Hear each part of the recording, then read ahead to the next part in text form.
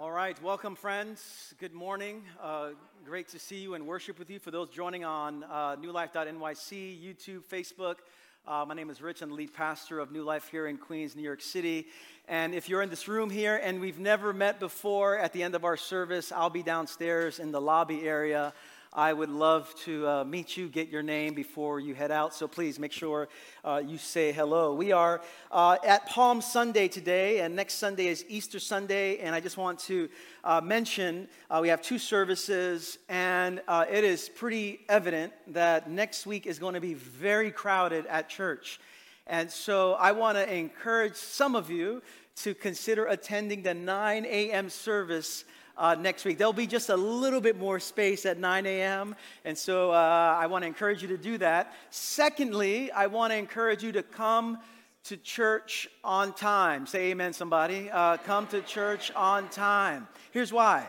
Because it's going to get very full, and then we're going to have overflow spaces, and then someone's going to be upset on Easter Sunday that they're going to be in the overflow. There's nothing we can do about it, but just try to come to church on time. And the people of God said, amen. I feel the Spirit moving. All right, Matthew 21, you can follow on the screen or follow in your Bible. We're focusing on Palm Sunday today, which begins Holy Week. And my hope is that we would pay attention to the ways Jesus wants to meet us. Throughout the course of this week, we gather with the church around the world and recognizing the most significant week in human history. And so we're going to be in Matthew chapter 21, verses 1 through 11. Hear the word of the Lord. It says, as they approached Jerusalem and came to Bethphage on the Mountain of Olives, Jesus sent 2 disciples, saying to them, go to the village ahead of you, and at once you will find a donkey tied there with her colt by her. Untie them and bring them to me. If anyone says anything to you, say that the Lord needs them, and he will send them right away. This took place to fulfill what was spoken through the prophet. Say to daughter Zion, see, your king comes to you, gentle and riding on a donkey, and on a colt, the foal of a donkey. The disciples went and did as Jesus had instructed them. They brought the donkey and the colt and placed their cloaks on them for Jesus to sit on. A very large crowd spread their cloaks on the road, while others cut branches from the trees and spread them out on the road. The crowds that went ahead of him and those that followed shouted, Hosanna to the Son of David. Blessed is he who comes in the name of the Lord. Hosanna in the highest heaven. When Jesus entered Jerusalem, the whole city was stirred and asked, who is this? The crowds answered, this is Jesus, the prophet from Nazareth in Galilee. Let's pray together. Lord, speak to us now through the power of your Spirit. We give you thanks for Holy Week and all the ways that you long to come to us. And so give us ears to hear, eyes to see, and a heart to receive every gift you have for us this day. We pray these things in Christ's name. And everyone said, Amen. There's a story about a 5-year-old boy named Sam who had a sore throat one day and wanted to stay home from church. And the Sunday that he decided to stay home was on a Palm Sunday. He stood home, and his father decided to stay home with him while his mother, Sam's mother, and 2 of his siblings went to church without them. And when the family returned home, Sam noticed that they were all carrying these palm branches. And he asked his mother what happened at church that day and what these palm branches signified. And mother responded, well, today is Palm Sunday, and when Jesus walked by, everyone waved palm branches over him and shouted, Hosanna, praise the Lord. And this little 5-year-old thought about that for a moment and said, great, the one Sunday I don't go to church, Jesus shows up.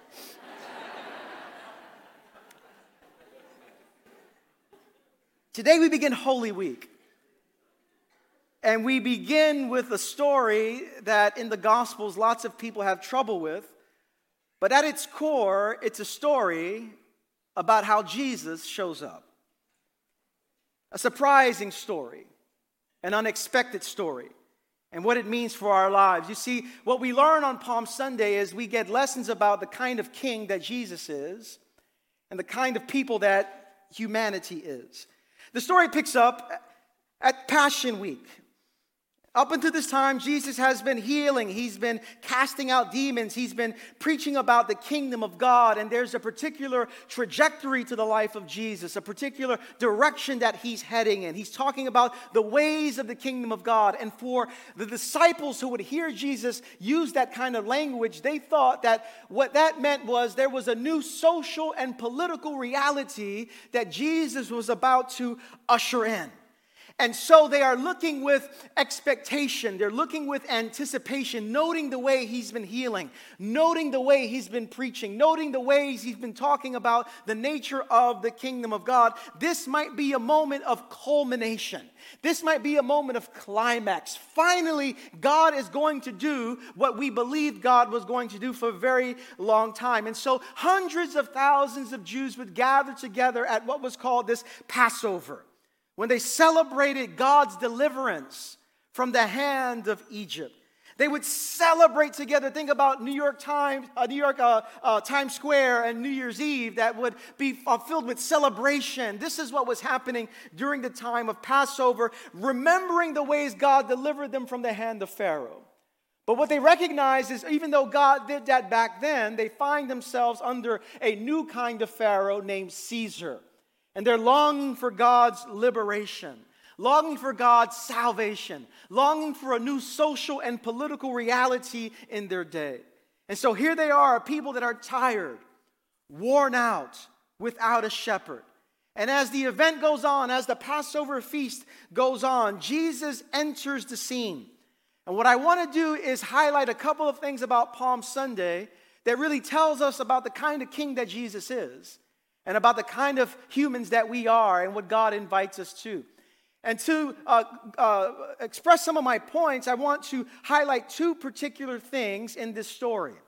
I want to focus on Jesus coming in riding on a donkey and the people waving their palms and singing Hosanna, shouting Hosanna. Jesus on a donkey and the people waving their palms, shouting Hosanna. What do we learn about Jesus? What do we learn from our lives? Jesus on a donkey, the people waving their palms. The first thing I want to focus on is Jesus on a donkey.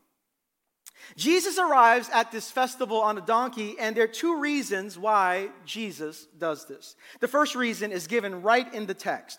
In the text it says, "Go to the village ahead of you, and at once you will find a donkey tied there with her colt by her. Untie them and bring them to me." This is what Jesus is saying. "If anyone says anything to you, say that the Lord needs them, and he will send them right away." By the way, you can't use this line wherever you want. If the Lord needs it, just give it to me. It's not going to work that way. Verse 4, this took place. Why did Jesus do this? This took place to fulfill what was spoken through the prophet. This is in the book of Zechariah. "Say to daughter Zion, see, your king comes to you gentle and riding on a donkey and on a colt, the foal of a donkey." Jesus riding on a donkey points to the prophetic message in the book of Zechariah, that as the people of God were awaiting the Messiah, awaiting the chosen one, awaiting the Christ, they were looking for clues that he was near. And because they read their Old Testament, they're always looking for signs of the Messiah. And when they see Jesus coming on a donkey during the Passover feast, they begin to realize something is up. This is the one we've been waiting for. And so on one end of the spectrum, the reason Jesus is riding on a donkey is because this is a fulfillment of prophecy. There's a second reason, however, why Jesus is riding on a donkey. Not just for the fulfillment of prophecy, but for the reframing of power. Fulfillment of prophecy and reframing of power. In Jesus riding on a donkey, he is showing us what kind of Messiah he is and reframes how we think about power and what it means to be powerful. For an incoming conquering king, they would typically arrive on a war horse, on a chariot. When Alexander the Great entered Jerusalem, he came on a magnificent war horse. And his entrance was impressive. and essentially let people know, if you mess with me, you have something coming your way. But when Jesus arrives in the triumphal entry on Palm Sunday, he doesn't arrive on a war horse, he arrives on a donkey.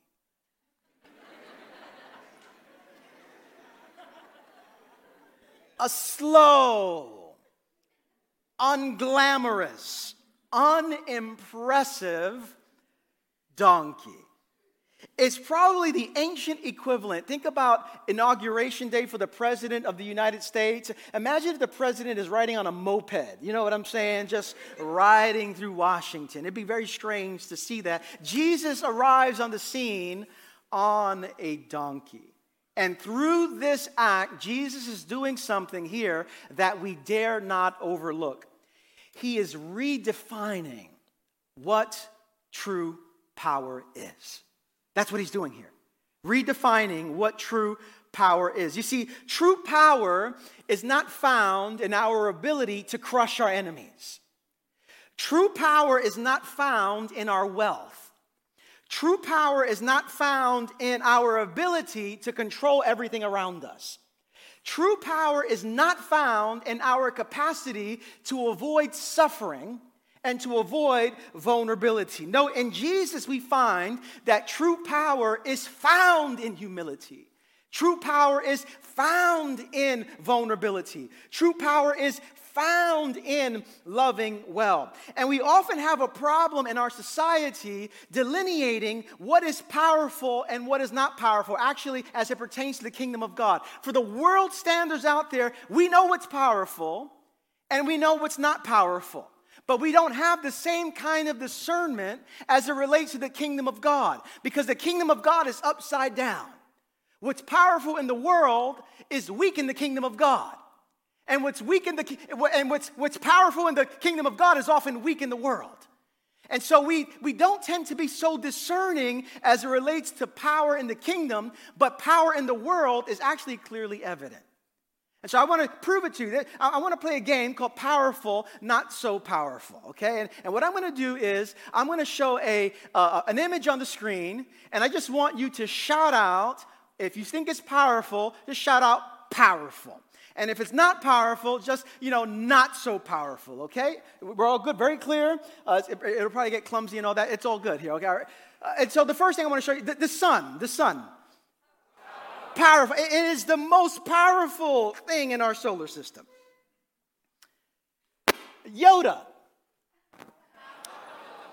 Powerful.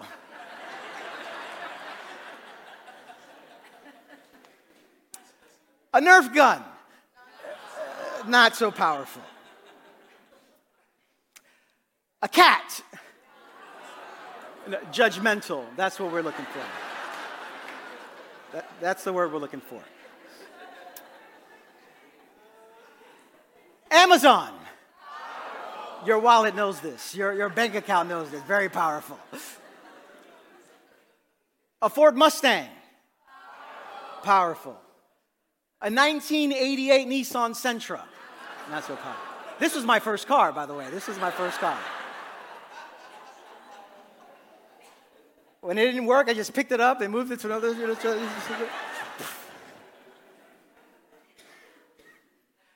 La chancla.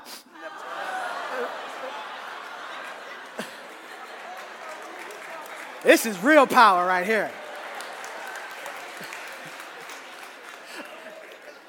All power and authority right here. And if you're like, what's this about? You're blessed. You're blessed.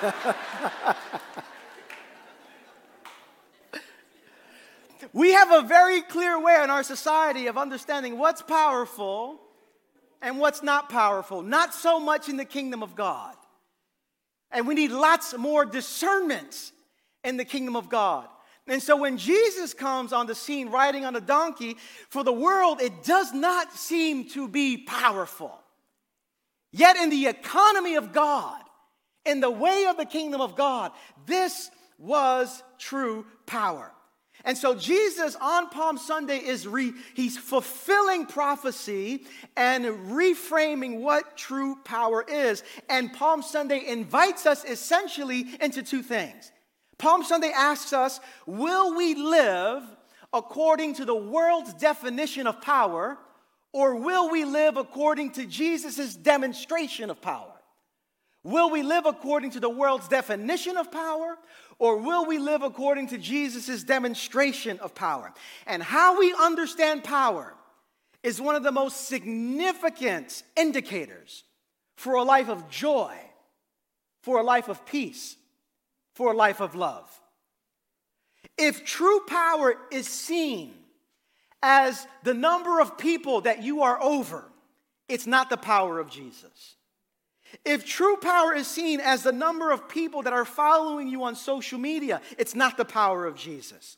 If true power is seen in your ability to suppress all kinds of challenging emotions like sadness and grief, it's not the power of Jesus. If power is seen as getting people to do what you want them to do, it's not the power of Jesus. The power of Jesus is weakness to the world. And so we must ask, who is the most powerful in the kingdom of God? And to answer that question, we look no further than Jesus Christ and his teachings. Who is the most powerful? The most powerful are those who understand how very weak they are.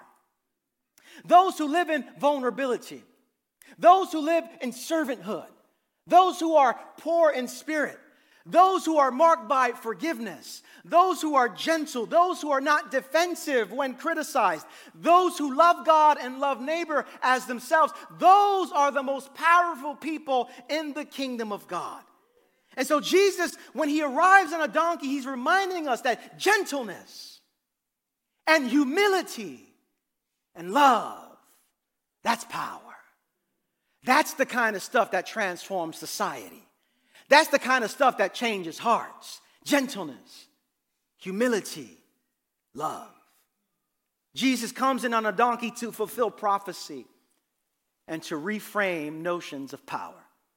And so that's Jesus riding on a donkey. That's the first part of Palm Sunday that I want to highlight. But there's a second part that teaches us about humanity. Jesus riding on a donkey and humanity waving palms and shouting, Hosanna. Again, crowds of people are everywhere. Jesus comes in on the scene.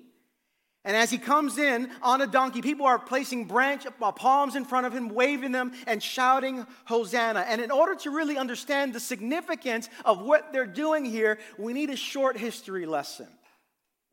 Because unless we have this historical context and background, we're not really going to understand why they are waving these palms. And so a quick history lesson. 150 years before Jesus, a guy by the name of Judas Maccabeus led the Jewish people to victory over what was called the Seleucid dynasty. And after leading the Jewish people to victory, crowds celebrated this guy Judas and their victory by waving palm branches in the air. And to commemorate the victory, Judas Maccabeus stamped an image of palm branches onto the coins. And so whenever they were dealing with money, they were reminded on a regular basis of the victory that they received in that time when they waved their palm branches. And so 150 years later, when the Jewish people are under foreign rule, they wave their palms in the air and wave them like they just don't care. And when they wave their palms in the air and saying Hosanna, which means save us now, they're essentially saying to God, to Jesus in that moment, Lord, would you rescue us? Could you save us? Could you bring liberty to us? And so these palms and these hosannas, here's the good part of it, and then there's a bad part to it. The good part of waving the palms is it speaks to our real human deep desire for salvation. That all of us, whether we know it or not, whether you're religious or not, whether you come to church all the time or whether church is new for you, all of us have a deep desire for salvation. And so when Jesus comes on the scene, he's met by people who are tired, oppressed, confused. For far too long, they've been in a particular social situation.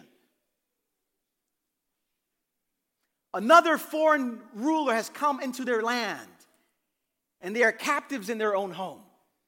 Imagine for a second someone coming into your home uninvited, taking control of everything in your apartment, everything in your house, and then you have to live under their authority day in and day out. You would want freedom. You would want salvation. This is essentially what's happening to the people in the land. They're crying out, but what they recognize is they don't have the power to free themselves. They need a power outside of themselves. They're not wealthy enough. They don't have enough connections. They're not powerful enough. And so they're longing for the promise of God's Messiah. And so the palms that they wave in the air is them saying, Lord, we need salvation, and we're too weak to do it ourselves. And this is something we have a hard time admitting. This is something we have a hard time confessing. They wave their palms, they sing Hosanna as a means of saying, we confess we're weak. We confess we don't have it all together. We confess we need a power outside of ourselves. And so one of the core messages of Palm Sunday is coming to a recognition that we don't have the ability to solve our deepest problems. And on a regular basis, we are confronted with our powerlessness. But be of good cheer. Because when you confront your powerlessness, you position yourself to receive the power of God. This is why I love things like Alcoholics Anonymous and Narcotics Anonymous. It's a vulnerable environment in which people admit to their powerlessness. And it's Christian in origin, AA and NA. And it gets to a point where they say, at the first step of AA is we admitted that we were powerless over alcohol, that our lives had become unmanageable. And listen, that's how it begins. Maybe alcohol is not your struggle, but we all have a struggle. Maybe it's we admitted we were powerless over sugar. Amen, somebody. And that our lives have become unmanageable. Admitted that we were powerless over our addiction to our phones. And our lives had become unmanageable. We admitted that we are powerless over the choices of our children. And that our lives have become unmanageable. Admitted that we are powerless over anxiety that we feel. And that our lives have become unmanageable. At some point, we are faced with our powerlessness. And in the kingdom of God, this is a wonderful opportunity to position us to receive the power of God. Over the years, I've said, I have interesting conversations with people who don't like religion or Christianity, or it's not they don't like it, it's just not for them. And the rationale for it is Christianity and religion is for weak people. And it's a crutch for weak people. And whenever I hear someone say that Christianity is a crutch for weak people, I tell them straight up, you're wrong. Because Christianity is more than a crutch for weak people. Christianity is a wheelchair. It's a stretcher. It's a gurney. It's a hospital. It's a hearse. Christianity says you don't have a limp, you're dead. But God can make you come alive. And so, it's for more than weak people. It's for dead people. And the sooner we admit our deadness, the sooner we admit our powerlessness, the sooner, amen, we admit our weakness, we position ourselves for the power of God. The world says, conceal your weaknesses. Don't let anyone see your weakness. Which is why we get all fancy on interviews. When I remember being interviewed or go through and someone says, "Hey, what's your weakness?" And I'm such a perfectionist. I'm just so weak. I just like to be perfect with everything. And I'm like, really? And it makes sense. What were they going to say? I don't come to work on time. I sleep on the job. I steal staplers. It's just like, I get it. But the world swings the pendulum the other way and says, conceal your weaknesses. And so what happens is, instead of waving our palms, we hide our palms. And the church is notorious for hiding our palms. For coming to church, how are you? Blessed. Well, good morning to you, brother. I didn't ask all that. And we're loud about it. But in fact, every single one of us at some point in this year or another, you're going to struggle. Can I get a witness here? You're going to have a bad day. You're going to be depressed and not know why you're depressed. You're going to revert to old patterns of thinking and old patterns of being. We're weak. Which is why we pray this prayer of confession on a regular basis. To remind ourselves we're in the same boat, needing the grace of God for our weaknesses. But the first part about this palms is they wave them. And that's an indication for us to wave them as well, an invitation for us to wave them as well. Lord, we need your salvation. I can't save myself. I can't save my marriage. I can't save what's happening in my job. I can't save what's happening in my own soul. I need help outside of me. And the hope is that we will wave our branches. But here's the challenge of waving the palms for them 2,000 years ago and for us today. You see, waving their palms is a good thing, saying salvation.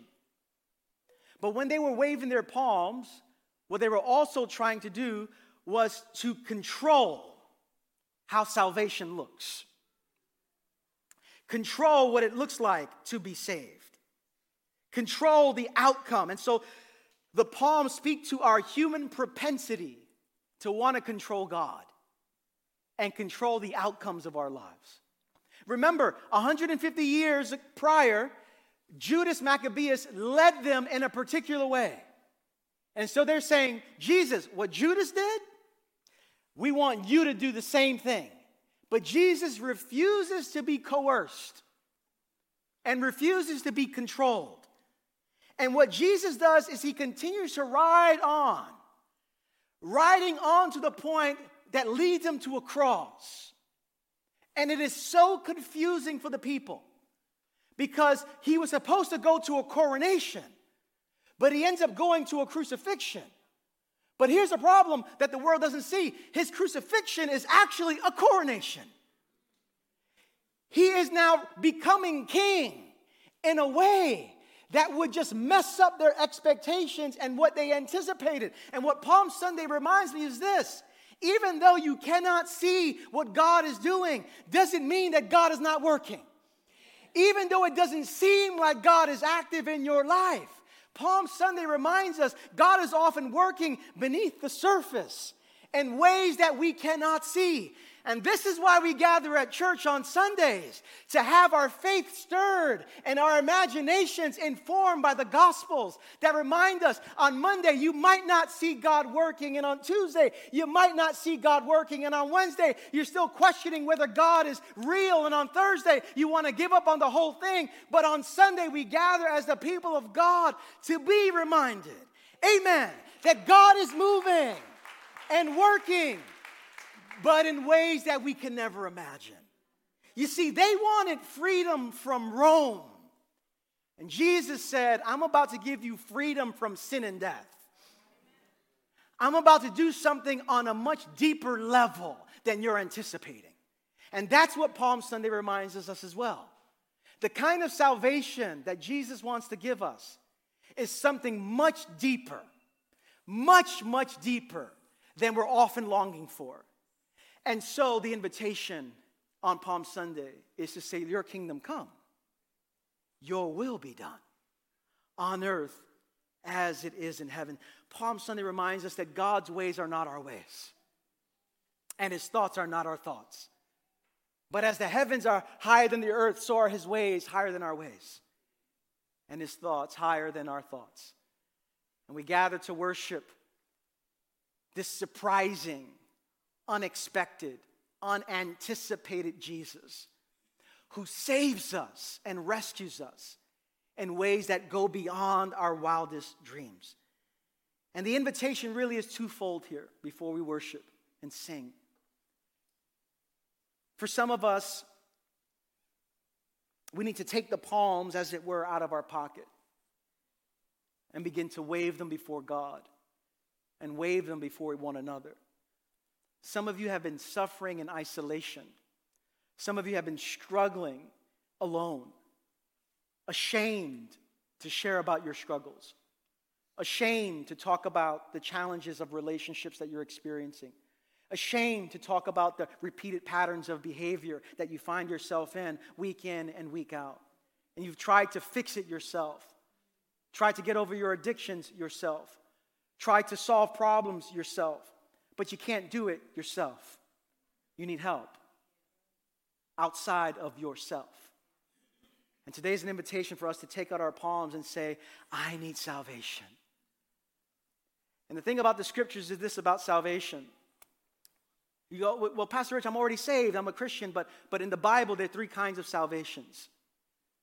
The Bible speaks about people who have been saved, are being saved, and will be saved. That's the scope of salvation. And so even though you might have said yes to Jesus Christ, you still need to be saved. And the truth is, you look at the problems of the world, the entire world will be saved at some point.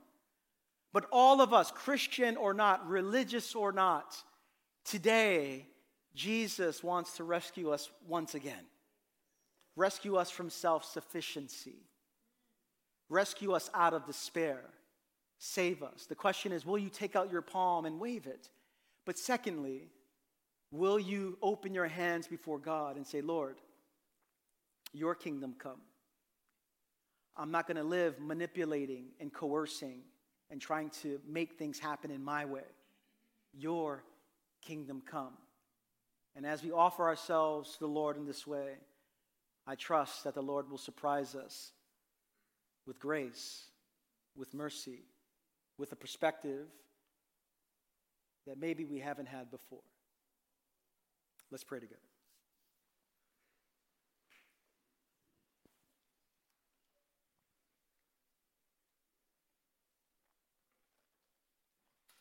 God's ways are often much deeper than what we see. Where do you need salvation? Where do you need healing? Where do you need reconciliation? The Lord is here, and he longs to pour out his life and love on you right now. Lord Jesus, Lord, we confess we're tired. We confess we're often confused. We confess that we tend to be riddled with shame and with guilt. And in these places, you long to meet us. And so teach us, Lord, what it means to walk in the way of humility, vulnerability, gentleness. For that's the kind of king you are. And that's what you invite us to as well. We sing to you now words of praise. In Christ's name we pray. Amen. Let's all stand, let's sing together.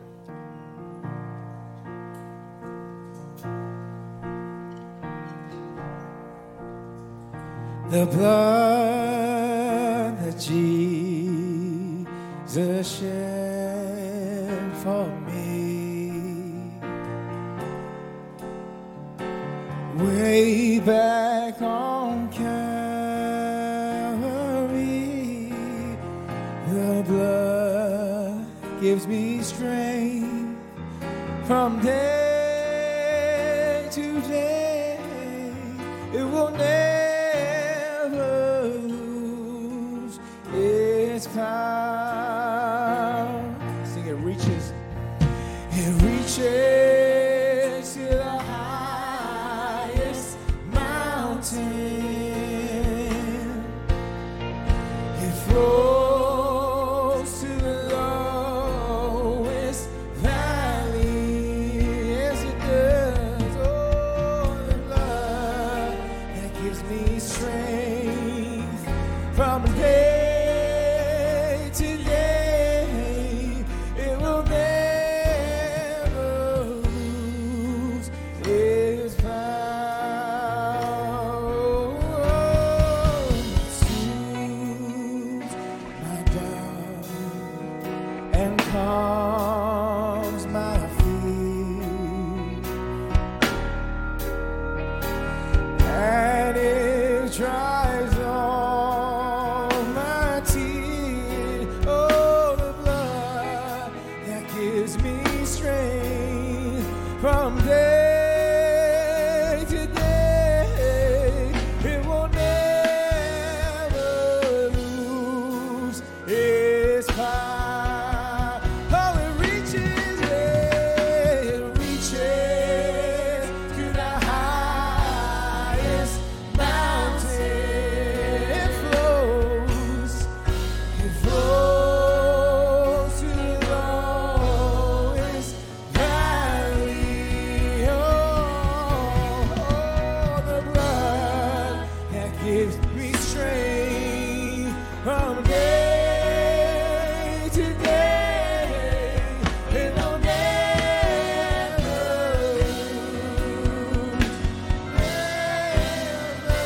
lose. Oh, it reaches to the highest mountain. Oh, it flows to the lowest valley. Oh, yes, it does. The blood that gives me strength from day to day. It will never lose. It will never lose. It will never lose its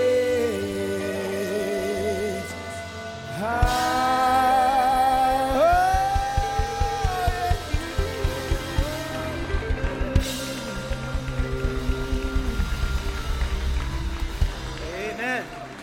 Amen. Let's have our prayer team come to my right. Every time we end our gathering in prayer, it's our way of giving you an opportunity to wave your palm branch and say, I need rescue. I need help. I need support. I need strength. I need wisdom. I need God. When we pray for one another, we open ourselves up to an expression of the Holy Spirit, an immediacy of the Spirit of God when we pray for one another. And maybe you came in here weak, and God wants to fill you with strength. Maybe you came in here confused, and God wants to grant you clarity. And one of the ways we receive this is by praying for one another. And so as the Lord leads you after my blessing, if you just need someone to pray for you and pray with you, we love to do that. For some of you, you've never said yes to Jesus Christ. Maybe you're in this building here, maybe you're watching online, and there's never come a point in your life when you said, I want to surrender my life to Jesus Christ. I want to follow him. I want to receive forgiveness of sins. I want to be baptized. I want to give my full allegiance to him. And if you've never said that, but maybe something's bubbling up in your soul, there's two real quick invitations for you. You can text the phrase, yes to Jesus, to that number on the screen, 718-424-0122. And if you're sensing something bubbling up in you, I made a decision to follow Jesus as a 19-year-old, some 24 years ago. And I was in desperate need of God. And God rescued me and filled my life with joy and peace and turned my life around. And maybe you've been looking for something new that your heart's longing for. We want to serve you along those lines. Whether you text there, if you're watching online or in this building, or whether you come up for prayer, we want to serve you as best as we can. At the end of our service, we'll have a sermon discussion time for those of you online, and so feel free to click that link there if you want to just connect with others. That would be a wonderful thing to do. But as we close, let me invite you to open your hands towards heaven to receive a blessing. Our hands in this posture is a hand of receiving. The world lives with closed fists, manipulating, unopened, fixed. For the follower of Jesus, for the person who wants to live in the way of the kingdom of God, our hands are open, saying, Lord, we want to receive. We only can receive what you give, and out of that give to the world around us. And so with your hands and your hearts in a posture of receiving, brothers and sisters, sons and daughters of the living God, may the Lord bless you and keep you. Make his face to shine upon you and fill you with peace. And may you walk out of this building and out of this online gathering in the power of the Holy Spirit, waving your branches, confessing your weakness, crying out for help. And may the God of all goodness surprise you with his grace, surprise you with his power, surprise you with his wisdom. I bless you all today in the strong, in the beautiful, in the surprising name of Jesus Christ. And everyone said, amen. Grace and peace to you all.